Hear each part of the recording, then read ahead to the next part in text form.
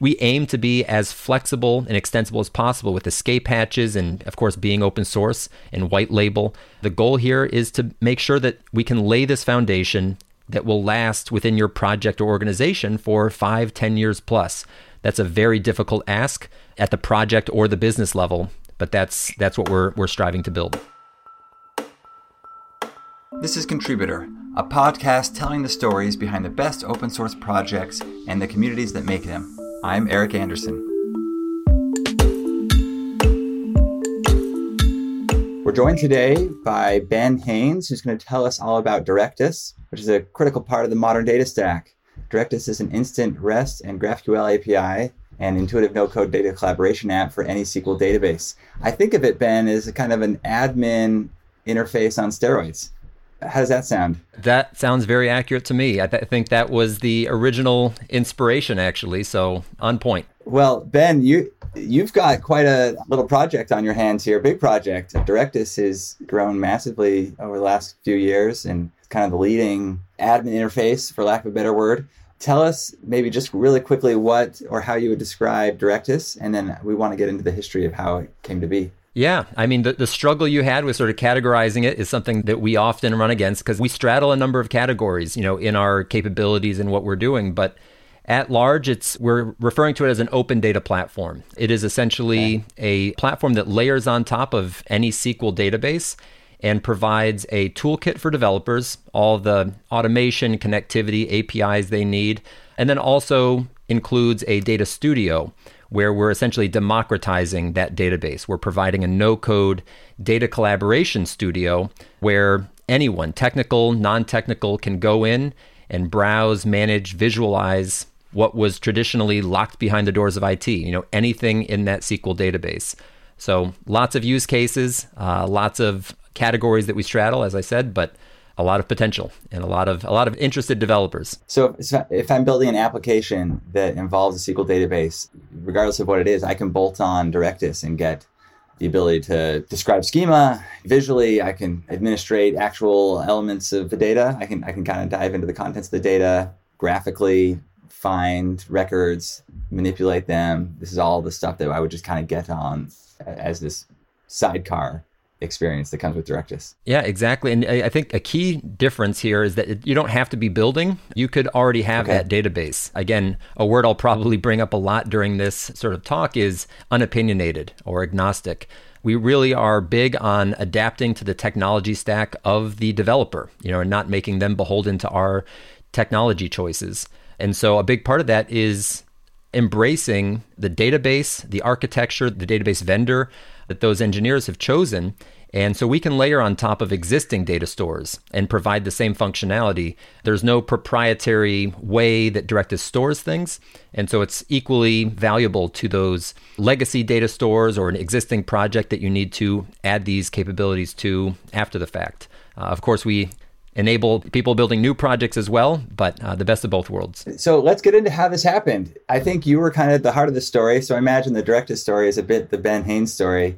How far back do we go? Yeah, a while. Yeah, definitely the heart and pretty much all of it in the beginning, which was just really exciting. And it's, going back about 18 years at this point. It was 2004, which just is crazy to me. Technology doesn't last that long at the conceptual level, let alone at, the software level. And so it's really interesting to me that we've been able to craft this concept that's withstood the test of time, very similar to things like SQL. SQL's been around for a while. It's still very relevant today. And so I think keeping things very simple has been a big part of of this history of how we've kind of built the software. But yeah, going back to 2004, I was running an IT consultancy out of New York City, small, boutique studio, but we were doing projects for Google and Prada, AT&T, SoulCycle, Snapchat. These are larger companies as well as smaller SMBs and cultural institutions, but no real rhyme or reason to the actual projects we were building. Digital experiences, installations, internal tools, whatever was required, just trying to be on the cutting edge or the bleeding edge even of innovating with these projects. And what I found within our agency and other agencies that I had been working with was there was just so much boilerplate that was being created to get the foundation ready for these projects. So much connectivity and the data store, the authentication, security. And then once you've dealt with all of that, you can get into the innovative side, the presentation and what you're actually trying to craft. And then beyond that, once you've completed your entire deliverable, you're handing it off to whoever that might be. I mean, the US government in some cases for projects that we did. The end user needs a way to administer that project. They can't simply go in and just work in the database as we did, on the engineering side. And we were building a lot of bespoke tools, a lot of custom admin portals to manage and author content or assets and data. And so, that was one of the big reasons for this platform was how can we take all of this repetitive work, this inefficiency, and build something that was unopinionated, but flexible and extensible enough to power these different solutions and not be a jack of all trades, master of none, but more of a toolkit that we could leverage internally. And we found great success with that. Of course, fast forward, we open sourced it, etc. But the real primer for this platform was, ironically, there's database administration tools, notably one called PHPMyAdmin. We use quite different and more modern tools now, but I looked at that platform and I said, this is what we're using, to architect the database, to browse and manage data. Why can't we create this GUI for the database, but make it simple, safe, and intuitive enough where engineers, data scientists, and completely non-technical users can all go in and have this access. So that's kind of where things started a while back. I did the first 5 versions, I believe, myself, and then handed it off to more capable hands on my team. So I imagine the original thinking was, I have this problem. This will help me do better IT consultancy. Like I'll be able to do more projects and manage them. At some point, you thought that maybe this could be something bigger. It could be an open source project or even its own company. How did that transition happen? Yeah, it was a real eye-opening moment. And it actually was one project. We took on a project for a very small, I think it was a one studio company at the time. I think it was 2011, 2012, named SoulCycle. They had a handful of people working there, and essentially they needed to upgrade their data systems. They needed to build a foundation to handle this growth that they were seeing. And they had a data store, it had, tens of millions of records in it. They were actively growing and doing upwards of thousands of requests per second at times. And we came in and we found a lot of value that we could provide with this software. And the eye-opening moment was really this lack of diligence that was required to make that decision. We were able to layer on top of seamlessly their existing data store. We were able to provide capabilities out of the box, same day that would have taken months or a year plus to build, custom. And we were able to do so in an open and extensible way so that they wouldn't see a feature ceiling 12 months down the line as the business continued to grow. But what was really interesting to me is the expansion from my mindset of using it as a content authoring platform, which is just how we used it internally in those early days, to it's just the database. And that really coalesced this idea that you can manage inventory and allocation, point of sale, bike maintenance, studio scheduling, content, of course, and IoT devices with these different kiosks and studios. All of this disparate data that is very interconnected relationally could all be managed in this single source of truth. And that was just a very impactful moment for me to realize, wow, this is something really big that needs some additional attention here. So we've talked to others who have a similar story. I think the Chef project from Adam Jacob similarly started with somebody who was doing consultant work and managing lots of clients, and then built a tool that would allow him to do it much more efficiently. I guess one pitfall in that transition is like, when do you give up the IT consultancy and decide you're all in on the product or the project? And was that a hard line to cut for yourself? It would have been, almost certainly, if that line had remained a little bit more linear. As it stood, I actually went through some M&As and with another New York-based firm, and then we were acquired by AOL, which months later rolled into Verizon. It was this whirlwind of M&As where I ended up in sort of a corporate position.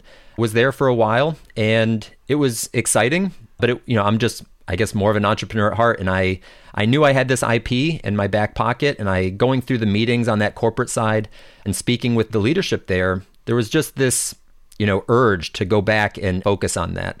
And my agency had kind of been shuttered to an extent. It kind of rolled into this larger picture. And had some conversations, and I said, you know what, my focus, my desire is really to build this premium open source platform, to really think about all those things that I had learned on the previous decade of iterating through versions within my own agency and take that to the next level, build an actual commercial business and make this a sustainable, but still very true to the spirit of open source project. And so I stepped away, spent a few years. I'd met my co-founder serendipitously directly after leaving that more corporate position. And we focused for years, almost in a stealth mode, rebuilding and modernizing the platform completely from the ground up in TypeScript.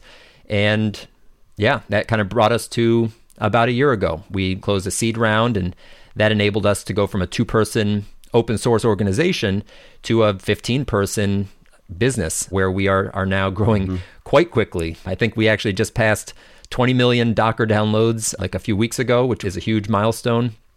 And also on NPM and GitHub, there's just so many amazing metrics that we've seen cascade recently, in the last 10 to 12 months. But of course, there's a huge history here of what we're building on top of, which some of the more nascent vendors, they're not falling back on that, that knowledge and vast amount of use cases and experiences. So I'm very thankful for that. Given all the episodes we do, I see a lot of GitHub star charts, and most of them are pretty linear. And I don't know why. Someone needs to figure out the research on why they're so predictable.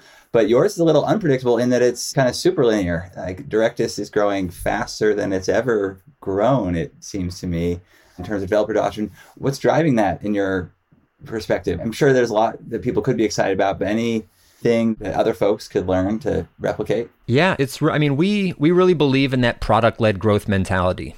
Build the best product, don't put paywalls in there, don't over-commercialize it or add artificial limitations, and just really being developer first, embracing their decisions and tech stack. That's been our guiding light, and I think that helps us put a best foot forward in terms of our developer community, which is growing very quickly. When we look at the star chart, it's interesting you say it's linear. It's definitely relatively linear when you zoom out over such a long period of time that we've been around, but there's some pretty notable 1,000-star spikes here and there. And those are directly attributed to very small, like, I've got a Saturday, let me post on Reddit, our programming, or let's talk about this on Product Hunt, where we hit, the number one spot by votes. And it was like 3 or 4 different events that I've just manually had a couple extra hours to swing myself. And it resonates with developers. And of course, the real interesting aspect of this is the network effect. When you get into a Reddit community and you sort of drive that interest and people can download it easily and find that value without a lot of hurdles, that cascades very quickly to a few stars, maybe on GitHub. And it doesn't take a huge amount when you have those eyeballs to get on a trending page, whether it's the TypeScript trending page or the global GitHub Explore page, they're overall trending. And of course, that cascades out to just more clicks, and very quickly you can get some pretty sizable bumps. We just passed, it's my most important metric, and I've got, charts, and I've got it right here on my status bar on my computer, 17,265. Every milestone we pass there is just so meaningful to us. And we're passing huge multi-billion-dollar competitors or other vendors out there that have a lot more marketing dollars. We're just kind of grassrootsing it right now, but it's working well. And we're just passing now into that threshold of top 1,000 repos across GitHub.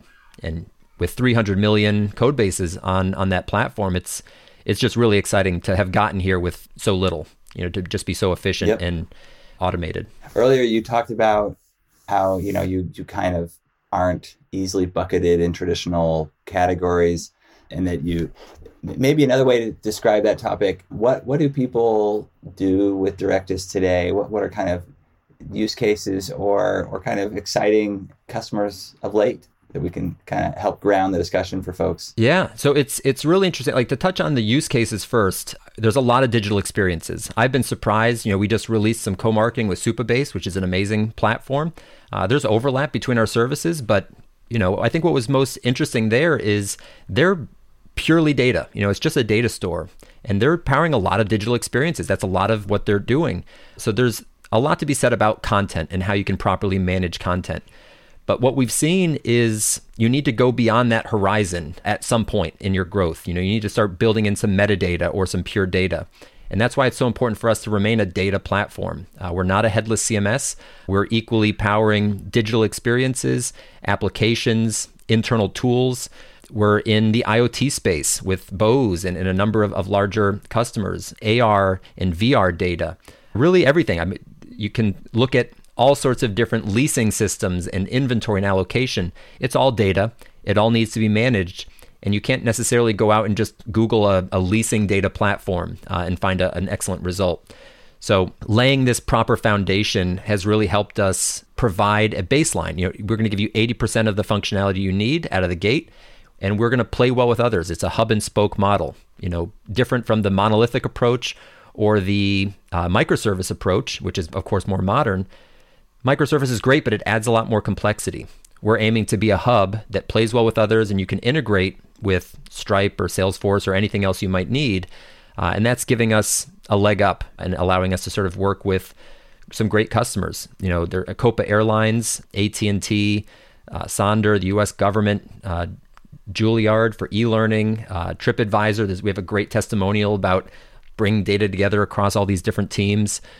There's a number of even larger, Fortune 10 companies that we can't even disclose. It's exciting times, and that's the tip of the iceberg. When you're talking about 20 million downloads on Docker, there's a huge number of Lone Star developers, just doing hobby projects, SMBs and mid-market. There's just so much to unpack there. And we're really excited to gather more telemetry and understand what are the 3 or 4 pillar use cases we can really focus on in the short term to not be a mile wide and an inch deep. How can we really provide the best experience and value to what's most relevant to our customers and users? Digital experiences is maybe a good term. And it reminds me, I guess, that these companies don't operate just a single application. It's not the Juilliard application and you slap on Directus, but everybody is spinning up new software projects all the time in order to offer an experience, whether it's a new kind of mini application or a marketing event or a marketing initiative. And so any one of those may have a Directus instance and a SQL database to power it. Or they may have a Directus instance that kind of taps into an existing, much larger SQL database project. Absolutely. I mean, you can scope things however you want. Yeah. I have to say, unopinionated again, there's customers that use it on a per project or a per team base. You can scope it based on a project or power an entire company. It's really up to you how you partition off your data, how many data stores you have, environments, etc. But the one commonality is it's your data. It's your data store, whether it's existing data, new data. You control the SQL vendor. Postgres, MySQL, Cockroach, SQLite, Oracle. However you want to store your data, and including your schema and your architecture, you maintain that. There's no proprietary vendor lock-in. At the end of the day, it's all just data. I'm going to do some huge air quotes here with future-proof. I know this is audio only, but we aim to be as flexible and extensible as possible with escape hatches and, of course, being open source and white label. The goal here is to make sure that we can lay this foundation that will last within your project or organization for 5-10 years plus. That's a very difficult ask at the project or the business level, but that's what we're striving to build. Now, you said something earlier that would be good to touch on, and that relates to something I think a lot of open source founders have to wrestle with, and that is how much of this do I put in the open and how much do I leave in some kind of proprietary?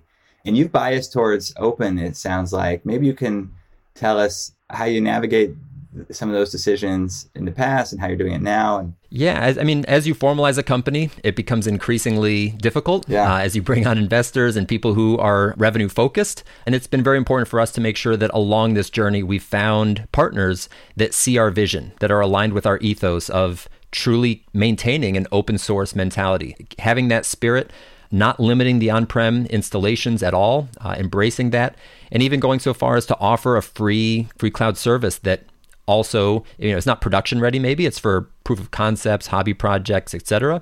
But the goal is to bring that spirit to everything that we do. And that's can be very difficult to hold on to when you're trying to meet revenue goals and build something that's sustainable. Again, my balancing act is really how can we ensure we can deliver premium open source software without those paywalls and limitations, or switching into a dual license or anything like that, but also make it sustainable so that we can grow our engineering team, that we can grow our support and success for our users and customers. I think I'm huge on metaphors. There's two things that I always fall back on when I'm kind of speaking to this.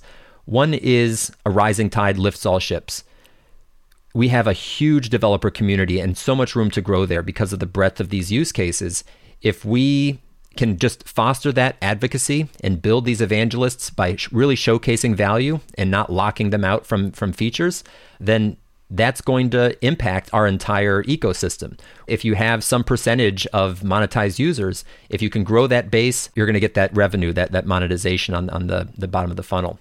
And then the other side of it is really how we get there. And that's icing on the cake. My goal is to make sure that every aspect of the cake itself remains completely free and open source and premium, well-tested, stable, etc., and that we're continuing to add capabilities to that cake. But of course, everybody wants the icing. We can add on non-core features. We are not going to gate security or any of that, but we can add on these really nice features and options that can be premium, that can be commercialized through our SaaS or through an upcoming marketplace. I think that's a better approach to making sure that users can really leverage the platform. I mentioned a lot of public sector and financial institutions, individual developers that just don't have a budget. You need to support them on-prem, allow them to build it on their Arduino or their Raspberry Pi or on naval ships, whatever it might be. It's all very intrinsically tied together. And I think that's my vision for how we push forward. Always testing. There's always tests in terms of how can you maintain that balance, and that's TBD, but I think we're doing a pretty good job so far. Certainly. Shifting gears a bit, I imagine a lot of our listeners are developers themselves and are keen to figure out if this is something they could use and how. Maybe we could go into some of the features, capabilities of the product. I'm willing to bet that every developer's got a half dozen projects kind of in their head they're working on, and one of those seems like maps at least to Directus. What are the things that people normally latch onto as utilities that they see initially? I mean, we're always pushing the envelope in terms of releasing new capabilities to the platform, but every single project out there, regardless of what you're building, there's data behind it somewhere, whatever that data looks like. And so there's a lot of opportunity for us to embrace that and give tools.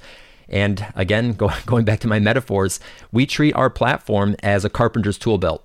These are very simple tools, the hammer, screwdriver, drill, saw, etc., that when you bring those together, you can build almost anything. And that's, this similar to how SQL works. There's not a million glued together features that get piecemealed into a Frankenstein. It's a simple toolkit that lets you have very performant, flexible operations you can perform. And so we take our platform and we've distilled it down to this idea of browsing, managing, visualizing, connecting, and automating your data. So that's a bunch of different buckets, but they're all very important to distinguish. And that's how we've separated out how we align those tools. So browsing data, different from visualizing. Visualizing is about aggregate data and charts and sort of looking at the big 10,000 foot view. But a lot of times you might need to browse data, whether you're browsing articles in content form or items on a map, etc. So the ability to take your data store and instantly install this software and browse data in a calendar, map, Kanban, table, media view, whatever is most relevant to your data, that's a great win right out of the box. You take that a step further, you enter some of those data records, those items as we call them, and you can manage them. We're taking the fields of the database and we're building out forms that you can customize and giving you 60 plus interface options that of course you can create your own in Vue. But how can you manage that data in a way, of course, through access control, etc. We're building visualization in that, certainly goes beyond the typical CMS, which is why we're not really in that category at all. But these are features that content authors can still leverage. How do I visualize my most popular posts? I want to see a time series or a meter of, my hardware. How hot is my CPU running? It's whatever data you throw at it. Let's visualize it. You can still go use Tableau, Power BI, what have you, but we want to give you that baseline of functionality. Connecting is all about the APIs. We provide REST and GraphQL APIs, again, unopinionated. You can get those custom endpoints. You've got every option that you need for fetching and pushing the I/O of that relational data. And the last is automation. That's actually something we just released a few weeks ago with a feature called Flows. This is automation of workflows where it's a trigger-based system. And whether that's an inbound webhook, a cron schedule, a data CRUD operation, or a button being pressed in the application, really any event can then cascade out to a number of actions or operations that gives you endless flexibility with conditions and alerting and ETL, extract, transform, load, all this different optionality in terms of what you can do to automate this data, build workflows to say, hey, this content needs approval, this data needs to be updated and synced with Stripe when customers are generated or what have you. So just a sort of a taste of the big pillars that we're supporting within our data engine, the back into the service, as it were, and the Data Studio, which is the no-code collaboration app. Maybe two questions as we kind of wind down here. One would be, tell us about the state of the community today. Where do people engage? What could people contribute if they want to get involved? And then two, where are you going from here? What does the future hold for the project, be it features or kind of community? Yeah, excellent. So the current state of the community is amazing. Even when it was a couple thousand people, we were just so pumped. It just always seems surreal to me to have taken something, you just build it. That's what developers love, is you can just build something from nothing and then you can attract other like-minded folks. But we're sitting at, about 65,000 plus folks in our community across a number of platforms, most notably Discord. We've got a bunch of folks on there just actively talking, asking questions, engaging, answering questions. Kind of has a life of its own. You can find that at directus.chat, a little URL shortener there. And then, of course, GitHub is our main hub for our code base and our community. So that engagement, that is where we're getting, reporting any issues you might come across, really focusing on testing right now and stability to make sure that we're shifting from that super innovative 15 steps forward, 2 or 3 steps back with regressions. We want to shift to 10 steps forward, 0 steps back. Just make sure that we're really improving that overall experience as we iterate through our versions.